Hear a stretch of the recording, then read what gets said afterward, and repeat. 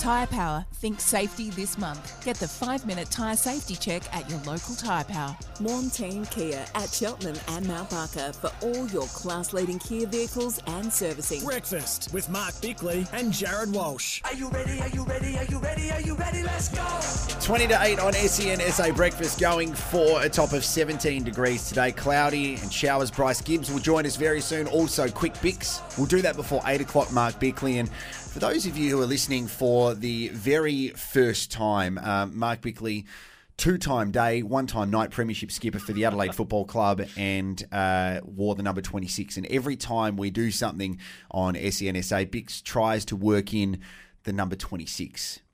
And that happens every time I went over to Bali and you handed the Balinese waiter an instruction to send me to table number 26 in Seminyak. I was there. What are you talking about? And our next guest, who is one of our mates, fair income internet without the fuss, was actually drafted at number 26 in the 2000 rookie draft by Port Adelaide. So you've just strategically said we need to chat to Dean Brogan, who ended up playing 193 AFL matches, NBL championship player as well, and also representative of Port Adelaide and the Giants. We're going to speak about both. Good morning to you, Brogues. First of all, let's talk about the Power, your initial reaction after a disappointing exit to the final series.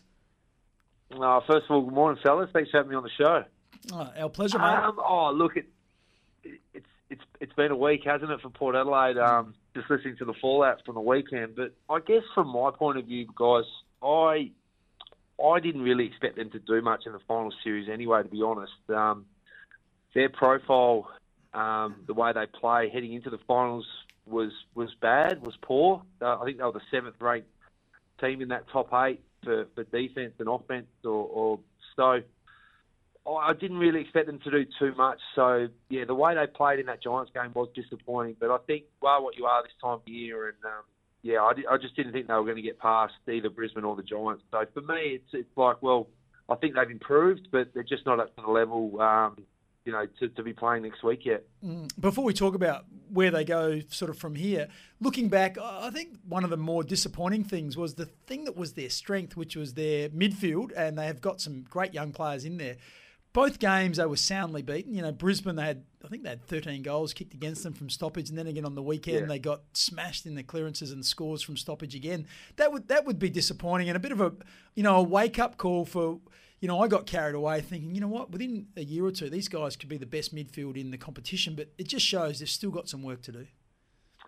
Yeah, look, you're right, Biggs. I think their midfield was held that team together pretty much all year, and I think when you come to finals, you play the best of the best, and, they came up against, Brisbane, who've got McGluggage and Neil, and they've got a very solid ruckman, and then they've got 3 or 4 other players that rotate in there. I mean, McGluggage and Neil have played a lot of footy together, and you look at Port's midfield, they have Butters, Rosie, and then you've got you got Drew doing a job on Neil, and then you've got Horn Francis, who's second year in the competition, and like they just got exposed for strength and experience, I think, and I think and then last week on the weekend, you look at the Giants midfield.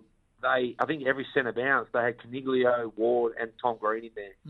So I think and you're right. I think they just need a few more years together, and then they need to add a few more into that. So I think home and away you can get away with it, but when it comes to finals, you need some experienced heads in there, and they just don't have that at the moment. And for whatever reason, Ollie Wines just can't get in there at the moment. So.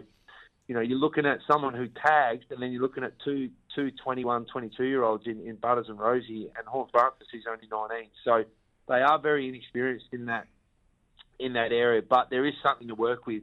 In the next couple of years, I think if they add a piece or two, they're going to be a pretty dangerous midfield. Yep, no doubt about that. GWS, you've got some origins there. You were there when the club started. Many people left there. I know Phil Davis, Cal Ward, many others. Look, Stephen Caniglio was there when I was there. He was part of that first year. Josh Kelly's been there a long time. Same as Lockie Whitfield. Obviously, Callum Ward's still there. Look, Nick Haynes is still there, but he can't even get in the 22. Yeah, so it's amazing. Look, most of their administration is still there as well. So look, they're an unbelievable footy club, and I have a really close affiliation with them outside of Port Adelaide. And look, I think the way they're playing at the moment, I mean, obviously Port were very disappointing on Saturday night, but the Giants were just unbelievable and have been for about 3 months now. I think over the last 12 games, I think they've won 10 out of their last 12. So they are a very dangerous team, and their older players are playing as good as I've ever seen. So, and then you throw some bits and pieces around it like they have. They're going to give Collingwood a big shake on Friday night, and it wouldn't surprise me if they beat them.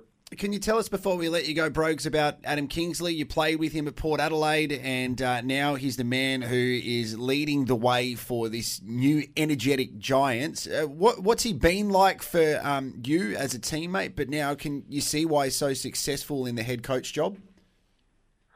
Yeah, I think when my time with King is you always knew he was going to be a coach. He's really smart, a lot smarter than me, but he's got an unbelievable football brain. And if you can cast your mind back to how he played, he was a very attacking half-back with good skills, and he took the game on.